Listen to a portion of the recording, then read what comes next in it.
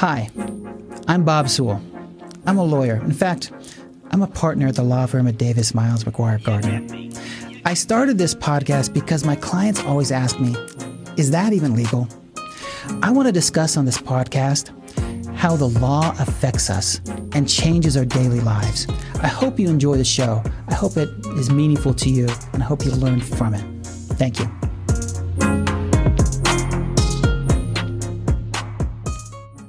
I want to welcome you to the show, Is That Even Legal? On this podcast, we discuss what's legal, and today we're discussing what's legal with regard to immigration law. Today's guest is Josh Deere. Josh Deere is a friend of mine. He practices law in Colorado Springs, Colorado. He went to the University of Tennessee, and he's an expert on immigration law. Josh, welcome to the show. Bob, how we doing? I'm glad to be here. We're doing pretty good. Thanks for coming on. I really appreciate it. You know, the reason why I wanted to have you on is I saw a picture on your Instagram feed, and it was of you and a family that just got legal status, a particular legal status for the country, to be here in the country legally. And they were grinning from ear to ear. You were grinning from ear to ear. It looked like a joyous event. And frankly, I was intrigued. I wanted to hear more. Tell me about that picture, or what's it like for your clients? Well, one of the things we have quite a few of those pictures on our website. One of the things that is important to remember, I guess, about immigration law is sometimes those pictures come after a lot of hard work and turmoil and stress and stuff. Some of these immigration cases last 2-3 years. So a lot of times when these clients come in to hire me, I realize we're going to become pretty good friends, or maybe enemies. I don't know, after some time, but they're long, stressful cases. And, you know, Bob, as you know, in the law, every case, there are real people behind every case. But yeah, that's really kind of up front and center in immigration law. These are real people. And oftentimes they've been through horrific things. And so a lot of times what you're seeing are people, in fact, I think the couple you're referring to, I believe that she got her green card, which is a permanent resident status, through marriage to a U.S. citizen. They've got a couple kids. It's like everything that's supposed to go right in immigration law, goes right in a case like that. And it's a fairy tale happy ending. But what you don't see, it's kind of behind the scenes, really, in the case like that is, this person, and I'm not saying this individual in particular, but that person may have come from horrific, abusive backgrounds. They may have come from parts of the world where not only do they not have some of the blessings and advantages that you and I have, but you're lucky to live past 20 years old in some of these areas. Tell me about what you're seeing in your practice. What type of people are coming and wanting to immigrate or receive some sort of status? What's going on? Why are they coming? Well, that's an interesting question. I've said before, if I were a multimillionaire, I'd travel the world. I love to see different places and cultures. I'm not a multimillionaire yet. I haven't figured that out. Hopefully you'll let me know how that goes, Bob. Yeah, right. But what I do get is I do get to have all these people from all over the world come to me. So it's not uncommon in a day for me to sit down with someone from Mexico, from Honduras, from Colombia, but also from Korea or Russia or Ireland, or I have a lot of clients from the Middle East, a lot from Nepal. I have a lot of clients from Iraq, for example. And so that's a pretty cool part of it. To say where they're coming from and who's coming, that is as diverse as the people themselves. They're coming for all kinds of different reasons. Some are coming because they've got $1 million to invest in a high enterprise business in this country.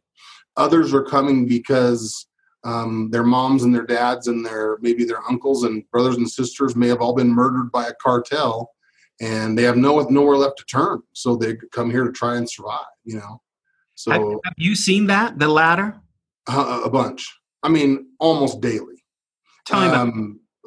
For example, I have tons of clients from Central America, Honduras, Guatemala, El Salvador, in parts of Mexico. That part of the world's in trouble right now, and it has been for a little while. And let me tell you a very common story, a very common scenario that I see all the time. This is not once a year. This is all the time. In those countries, in a lot of those countries, especially in the really poor areas, it's very common for a lot of these areas are ruled by either cartel or just small gangs, local gangs. And these are some evil, evil people. And if you have a son, if you're a parent, you have a son who reaches around 11, 12 years old, very commonly, almost all of those kids will become targets of the gangs to join the local gang. And they basically tell them, look, you join up with us, or we are going to maybe, beat you, kill you. We're going to rob you. We're going to harass you. But in addition to that, we're probably going to kill your mom and your dad. I've had several clients who've had their houses burned to the ground. I had one client in particular who was standing because his brother refused to pay one of these mafia style like monthly payments, the gang drove by, shot his dad right in front of him. He was behind the truck in their front yard, essentially, and he ducked down behind the wheel. And the only reason why he didn't get shot, they were shooting under the car, and it actually missed, and they were hitting the tire and the wheel, so they didn't get to him. That night, he went home, grabbed his wife and their kids, and they said, we got to do something. And as they're trying to figure out what to do, people come by and burn their house to the ground right in front of them. So what are they supposed to do? So they came to the United States. It's very easy to pass judgment on them and say they didn't enter correctly, et cetera, but what are you going to do? So I mentioned the 12-year-old boys. 12-year-old girls, even more horrific. It's very common for when they hit about 12, 13 years old, to become targets of the gangs, but not to join, but to become the girlfriends of usually the leaders, the local leaders of these gangs. They will take these girls, sometimes by force, or they will, basically tell them, you come, or again, we're going to kidnap you, we're going to kill you, we're going to kill your parents, we're going to kill your brothers and sisters. And they'll take the girls. The girls essentially become sexual slaves of the gangs and the gang leaders, and they're passed around. And they may be passed around for several years until they don't strike the fancy anymore of the gang leader, or they find someone new, or whatever it is. And then they often discard these girls. It happens all the time where they find these girls' bodies on paths outside of town in the desert, beheaded, dismembered. It happens all the time. So this is absolutely horrific. It's hard to stomach. I don't want to sound like I'm callous to it, but I've heard it over and over and over again. And they're not just stories. You can go and research this stuff. For example, the State Department puts out an annual report on human rights violations. Amnesty International does the same thing. You can go read about these. Happens all the time. And these are folks that are sitting in my office. And they're sitting in my office with their kids. I'm looking across the table at a mom and a dad and a 12-year-old little girl. And I'm realizing that little girl, if they weren't here, she'd probably be the girlfriend. I'm looking at her in her face, and she's sweet as she can be, innocent, et cetera, et cetera. And she's a child and would be the girlfriend of a gang member if it weren't for them coming to the United States. So you have to ask yourself as a human being, as a parent, what would you do? And so I understand there are both sides. I understand completely this idea of law and order. I understand this idea of we need to have sovereignty as a nation. I get it. But I don't think there's very many of us that wouldn't do the exact same thing if we knew that our 12-year-old daughter were facing that. Oh, yeah. Yeah. It's not an academic enterprise for people like your clients. I mean, it's rubber meets the road. What are you going to do? How are you practically going to handle it? yeah, those are not easy decisions. And you're not thinking necessarily with, hey, what's legal, what's not legal. You're thinking, what can I do to survive? I mean, it's a totally different analysis when you're dealing with your kids and you're dealing with a survival situation. Let me ask you, immigration system, is it complicated? Very, very complicated. What's going on? Why? Well, there's a lot of reasons. I've practiced in a lot of different areas of law. This may be the most complex. Recently, I've seen a handful of extremely good, well-respected immigration lawyers throw up their hands and say, I'm done. I can't do it anymore. The government's, sorry? Why? Why are they doing that? The government is making, it is incredibly complicated and difficult anyway. You're fighting an uphill battle anyway. But the government recently is making it they're doing things that are completely arbitrary. Like we just got a case, we sent out a case about a month and a half ago, an application for some kind of immigration benefit for a client. And there's some forms that are involved. The case got rejected and sent back to us. And when we open it up and the cover letter from the government saying why it was rejected, it said, you failed to put the person's last name and their address. We open up the packet, on the front page is where they're talking about, and there, clear as day, is their name and their address. I mean, we think we don't know. There's a lot of conspiracy theories as to what's going on, but they're just making it difficult. So in that case, though, it's either going to be ignorance, incompetence, or something else, something more nefarious, right? All of the above. And you can talk to all the other immigration attorneys around and they'll tell you, there's all kinds of theories. All right. But back to your question, really, what makes it so complicated? I mean, it's such a hot button issue because, like I said, there's these competing sides. There's these ideas like, on one hand, there's this humanitarian perspective of, like I just told you, these people come from extremely difficult circumstances. What about situations where families come and they bring a child when he's 2 years old or 1 year old? Child had no choice in the matter. And next thing you know, not next thing you know, but 20 years later, I've sat down with people who were from countries that they don't even speak the language. They've never been there except when they were 1 year old, but their parents brought them here. A lot of times you'll hear them, the dreamers, they call these kids. What do you do with people like that? If you apply strict rule of law, they have to go back to their country. But I've had people in my office crying, saying, I've never even been to Peru, much less another Spanish-speaking country, nor do I even speak the language, and I just surely don't know anyone there. Here, I've graduated from high school. I've moved on to college. I've got a great job. I'm married now. I have kids. What do I do? You know what I mean? So, but on the other hand, I absolutely understand this perspective of the rule of law, of our nation's sovereignty, of needing to protect our borders. So the stickiness comes in, how do you approach immigration in a way that recognizes and respects kind of both sides of that coin? Does that make sense? Oh, it totally makes sense. I mean, you have to have an orderly system. Has to be orderly. And you have to have some defined rules about who's in and who's out. I mean, that makes sense to me. One of the things I'm thinking about, though, I hear a lot of is people will say, well, why can't you just get in line?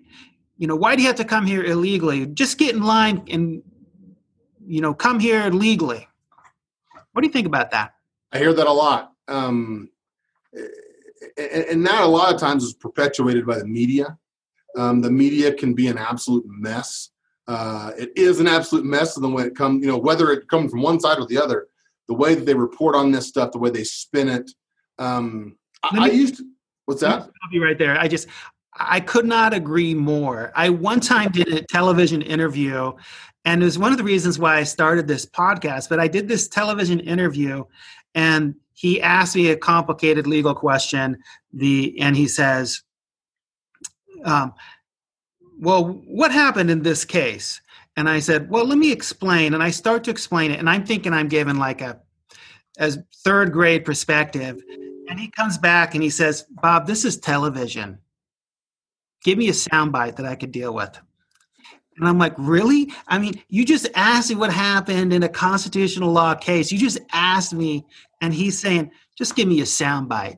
And I see that with the immigration process too, because these talking heads, they don't know what they're talking about. No, and I used to be pretty far on one side of the political spectrum, and until I got really into immigration law about a decade or so ago, and I realized what I was seeing on the news was such garbage. I mean, it was just not even close. What I tell people a lot of the times, like friends or whatever, is if you have a strong political opinion, and I don't want to get political here, but if you have a strong opinion on something, such as immigration law, that's very controversial, and you think you have your opinion, and if your opinion matches up with Fox News, MSNBC, CNN, whatever it is, then you're probably wrong, because it's just not the way it really is. You know what I mean?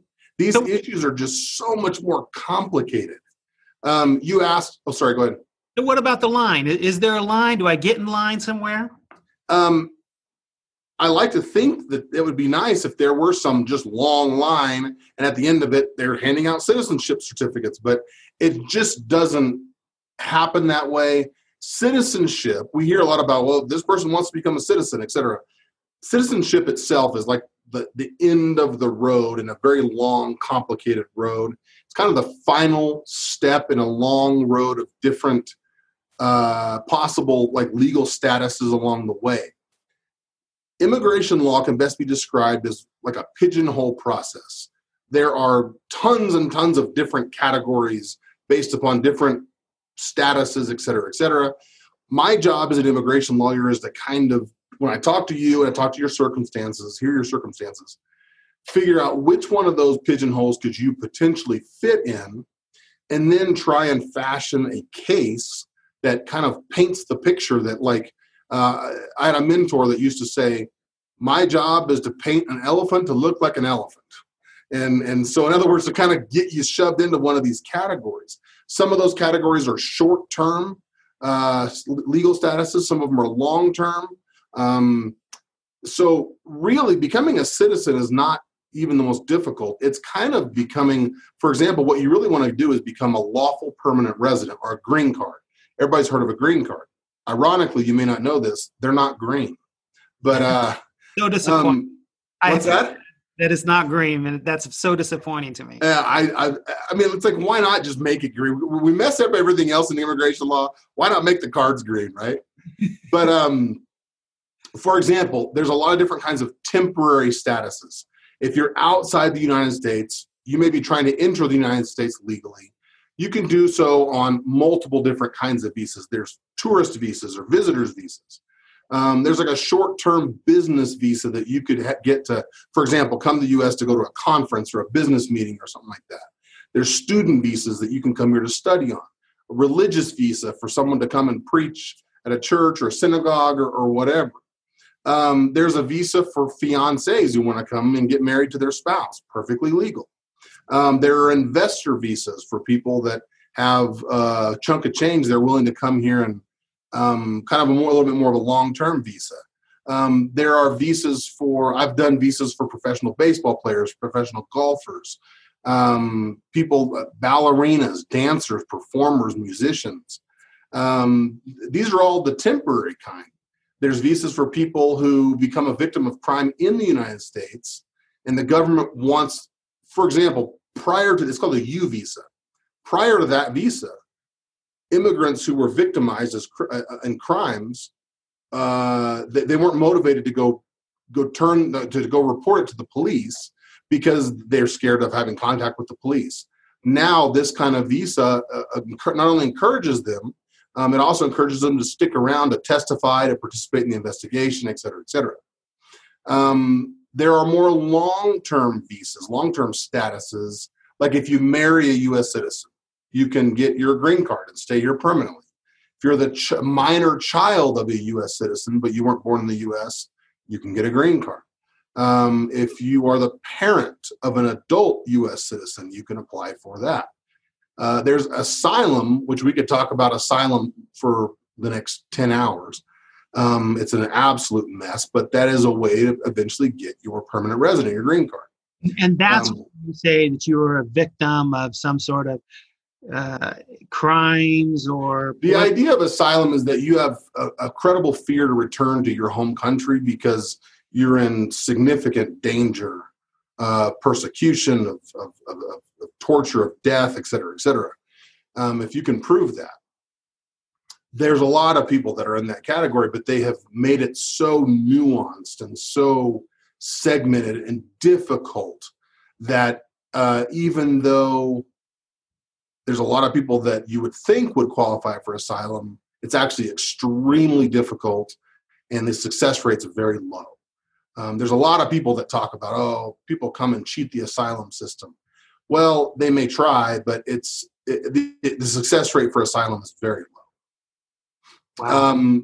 One other thing I would mention is there's a whole lot of types of employment-based and employment business-based ways to get your green card.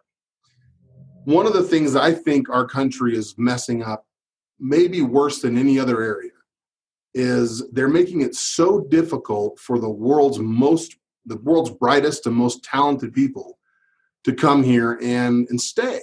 We have people from all over the world, India, Iraq, Africa, who are coming here, Europe, coming and studying at MIT, Harvard. They're coming and getting the STEM fields, the extremely complex areas. They're becoming experts in computer science, technology, mathematics. They can come here and get their degree. It's not that difficult to do that. But then we're making it extremely difficult for them to stay in this country. Yeah, that seems odd to me because one of the things we want to do in this country, and this sounds brutal, and I know, but every country, a lot of countries will complain about brain drains.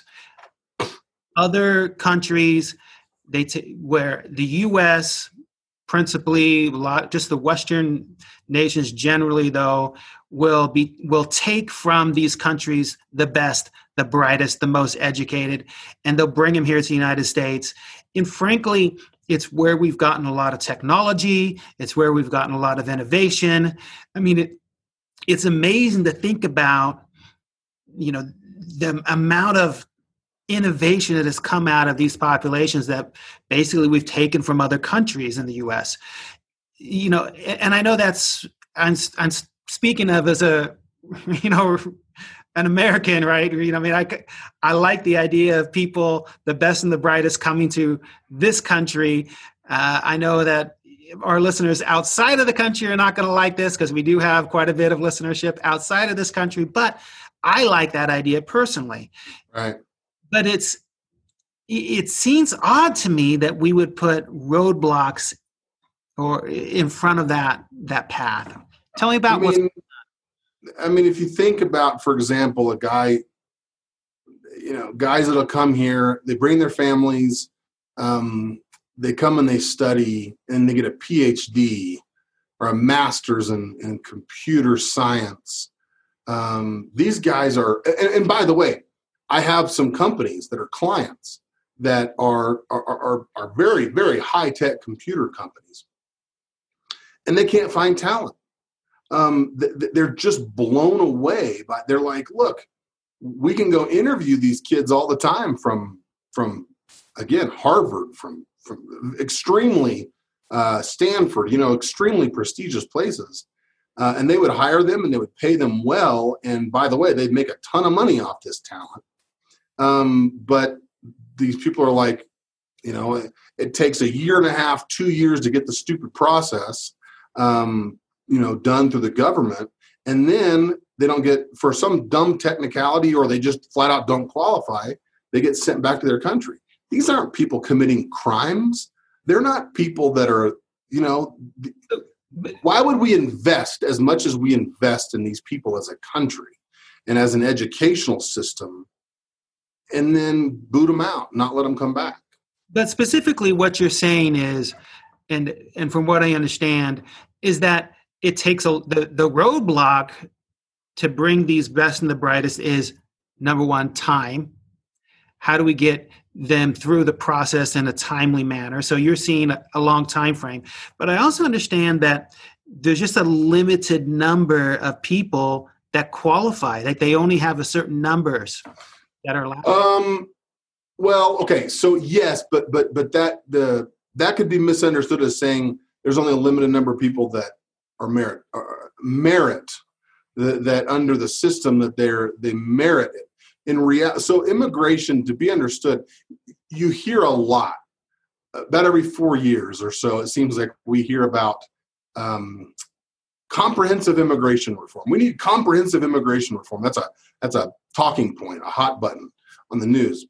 Why is that the way it's discussed? Well, kind of like our tax code, immigration law is extremely complex. It's extremely nuanced. But the problem is, it wasn't just passed in one moment. It has been a piecemeal, little bit here, little bit there, and most of those little bits here, little bit there, have come from some kind of a lobby or some kind of a political someone trying to satisfy constituents or something like that. So what happens is this doesn't necessarily match up with this, or a lot of it is nonsensical. It makes no sense. So tell me about a roadblock then for this type of visa. Well, okay, so for that type of visa. One is time. What's another one? One of the things that we do is in the employment-based sector, for example, there is a kind of a threshold hurdle that you have to get over before you ever get to the actual application itself. And that is applying through the Department of Labor for what it's called a PERM. Now, it used to be called a labor certification, but the idea is you have to apply as a company and show that no one meets the qualifications, that you're not taking jobs away from U.S. citizens. Well, that's, in theory, that is fine. In theory, that makes some sense. But you have these companies that are now advertising this position. They have to conduct interviews. They don't have to hire these people, but they have to, at a minimum, conduct interviews. And then you have these set pay rates, et cetera, that they have to pay, et cetera, et cetera. And it's that system is messed up. It doesn't really determine if there are U.S. citizen talent out there. And let me tell you something.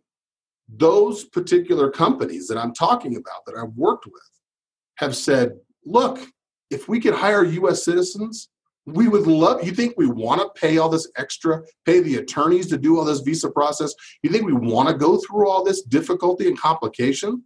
If we could hire U.S. citizens, we would love to. The talent is not there. It doesn't exist. And so certain fields, there's a very limited talent pool. Absolutely. Anyway, there's a lot of things. There's a lot of problems. There's a lot of in and outs and stuff like that. It sounds like frankly, it sounds like the immigration system is, one, complex, two, highly technical, and number three, that it really is a person-specific process. That is, you look at the person, you say what their situation is, and then you say, okay, what avenue could I take for said person? Is that what I'm hearing? Yeah, it is. And, as you're asking that question, I was thinking back to the question about get in line. Let me give you an example of what some of these lines might be. We have these visa categories that we've set up. For example, if you are the child of I'm throwing out numbers here. I could look it up and be more specific, but I'm going to give you some examples. If you are the child of a U.S. citizen, in your minor, you can apply, and once it's approved, you can enter the U.S. No questions asked. You have a green card. If you're the child of a permanent resident, which is a green card holder, you could be approved, but your waiting period, that visa category may be behind by 8 years, 9 years, 11 years. We have some visa categories that are behind by 23 years. 20. So, and here's what's crazy. In those categories, if you're from Mexico, you may be behind 16 years. If you're from India, you may be behind 14 years. If you're from Sweden or Japan or Brazil, you may be behind 2 years. So it's just all over the place. And so to tell people, get in line, well, let's say your brother, one of the categories is a U.S. citizen brother petitioning for a sibling. Some of those categories in some countries, like I said, 23 years behind. Well, are you really what about that person who is trying to do it 100% legally, 100% correct? And you say to them, yeah, you can do it 100% correct. Your family's here in the United States. You can do it 100% correct. We're going to file your petition. It will get approved in 6 months, but there won't be a visa available for you for 23 years. What's the point of that? Now, let me give you one other example. One of the examples of the dumbest areas of immigration law. If you are the minor child, okay, so if I marry a U.S. citizen, I marry you, let's say. Okay. I think you're great, Bob. Okay, thanks. I marry you. I'm a U.S. This is not getting weird at all right now, but go ahead. Yeah. Let's say you're an immigrant. I'm a U.S. citizen. We get married. You have minor children, right? Okay. Yeah. If I marry you and you're living in Botswana and I'm going to bring you into the United States, I'm not allowed to include your 2 minor children as derivatives of your application. It's a totally separate case for those kids, okay? If I'm a citizen, same scenario, I am a permanent resident. I have a green card. You live in Botswana. You have 2 minor children. I can petition for you, same as before, and I can include your kids on the petition as derivatives. Why? There's not one person alive that can explain why. That's just a piecemeal garbage jargon thing that happened once upon a time. We've talked about there being real stories. Yeah. The real people. I want to sum this up. I want to wrap up the podcast today, but these are real stories. Tell me the real story of someone. Okay. I'm going to tell you about a kid that we worked with a few years ago. We're going to call him, he's from Mexico. I'm going to call him Pedro. That's not his name. Pedro came to the United States when he was about 10. He came with his mom. They came from an extremely abusive household. Father was horrific. Father beat mom all the time, beat the son all the time. Pedro tells the story of, he remembers when he was about 10 years old, mom finally said, we've got to get out of here. He tells the story of going, train, bus, all this kind of stuff, all the way across the country. He tells the story of crossing the desert with his mom. They walked a day or 2 through the desert. He said he remembers having no water, and finally they got robbed along the way. They had nothing, had no money. He said he remembers when he was close to the border, he sat down at one point in the evening and he took off his shoes. And he says he remembers that when he took off his shoes, his feet were numb, but he remembers his shoes sticking to us. He couldn't pull them off. And he looked down at his feet. He didn't have any socks. He looked down at his feet, and his feet were a dark, almost black color. And he realized that he was covered in dried blood. As a 10-year-old kid.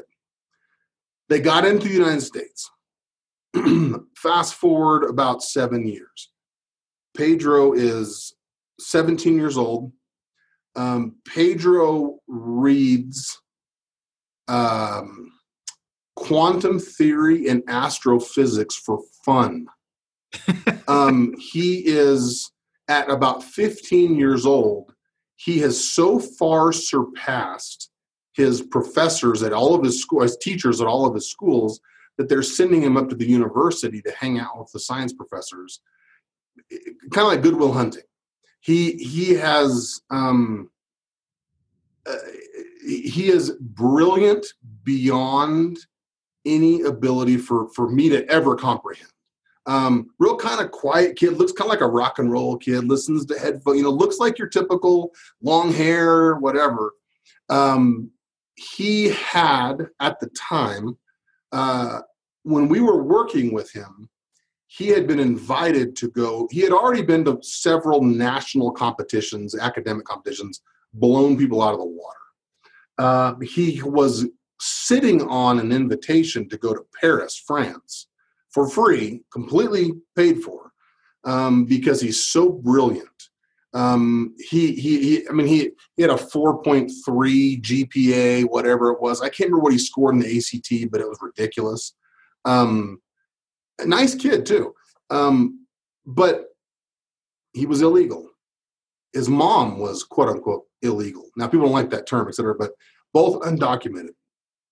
He couldn't go to France for this competition because he had no way to get back in. We worked on that and we got him back in through the DACA program, a totally different story. But the point is that's a real human being. Well, you could say he had no choice in the matter of coming to the United States. His mom brought him. He didn't even know he was illegal or whatever until he is an absolute brilliant genius. He was also facing the possibility of going to the local community college or kind of a second-rate school because he couldn't, he was not able to pay for, much less even get into some of these universities at that time because he didn't have any legal status. Again, I think we resolved a lot of that, but the point is, on one hand, you have to consider this kid having no choice in the matter. He came to the United States, no choice in the matter. Two, he's an absolute brilliant addition to our society here. But three, you also have to consider, okay, what do we say? Okay, well, let's make an exception for him as a dreamer, as a Dream Act kid, whatever. But what about the mom who brought him here, one, to save his life, but two, who raised a kid like that? A mom with zero education, a mom with zero capability, academically, let's say. She came here and, cleaned houses and worked terrible jobs so her kid could, go on and taught quantum theory and physics with professors in college. So, she deserves some consideration as well. I got a bunch of stories like that. Yeah, I appreciate what you shared, and I appreciate the way you practice law. You've always practiced law with your heart. You've always done that. You've always cared about your clients. It's one of the things I admire most about Josh Deere is that it's not just an academic enterprise for Josh. It's real. It's personal. He is working hard for clients and who have real issues.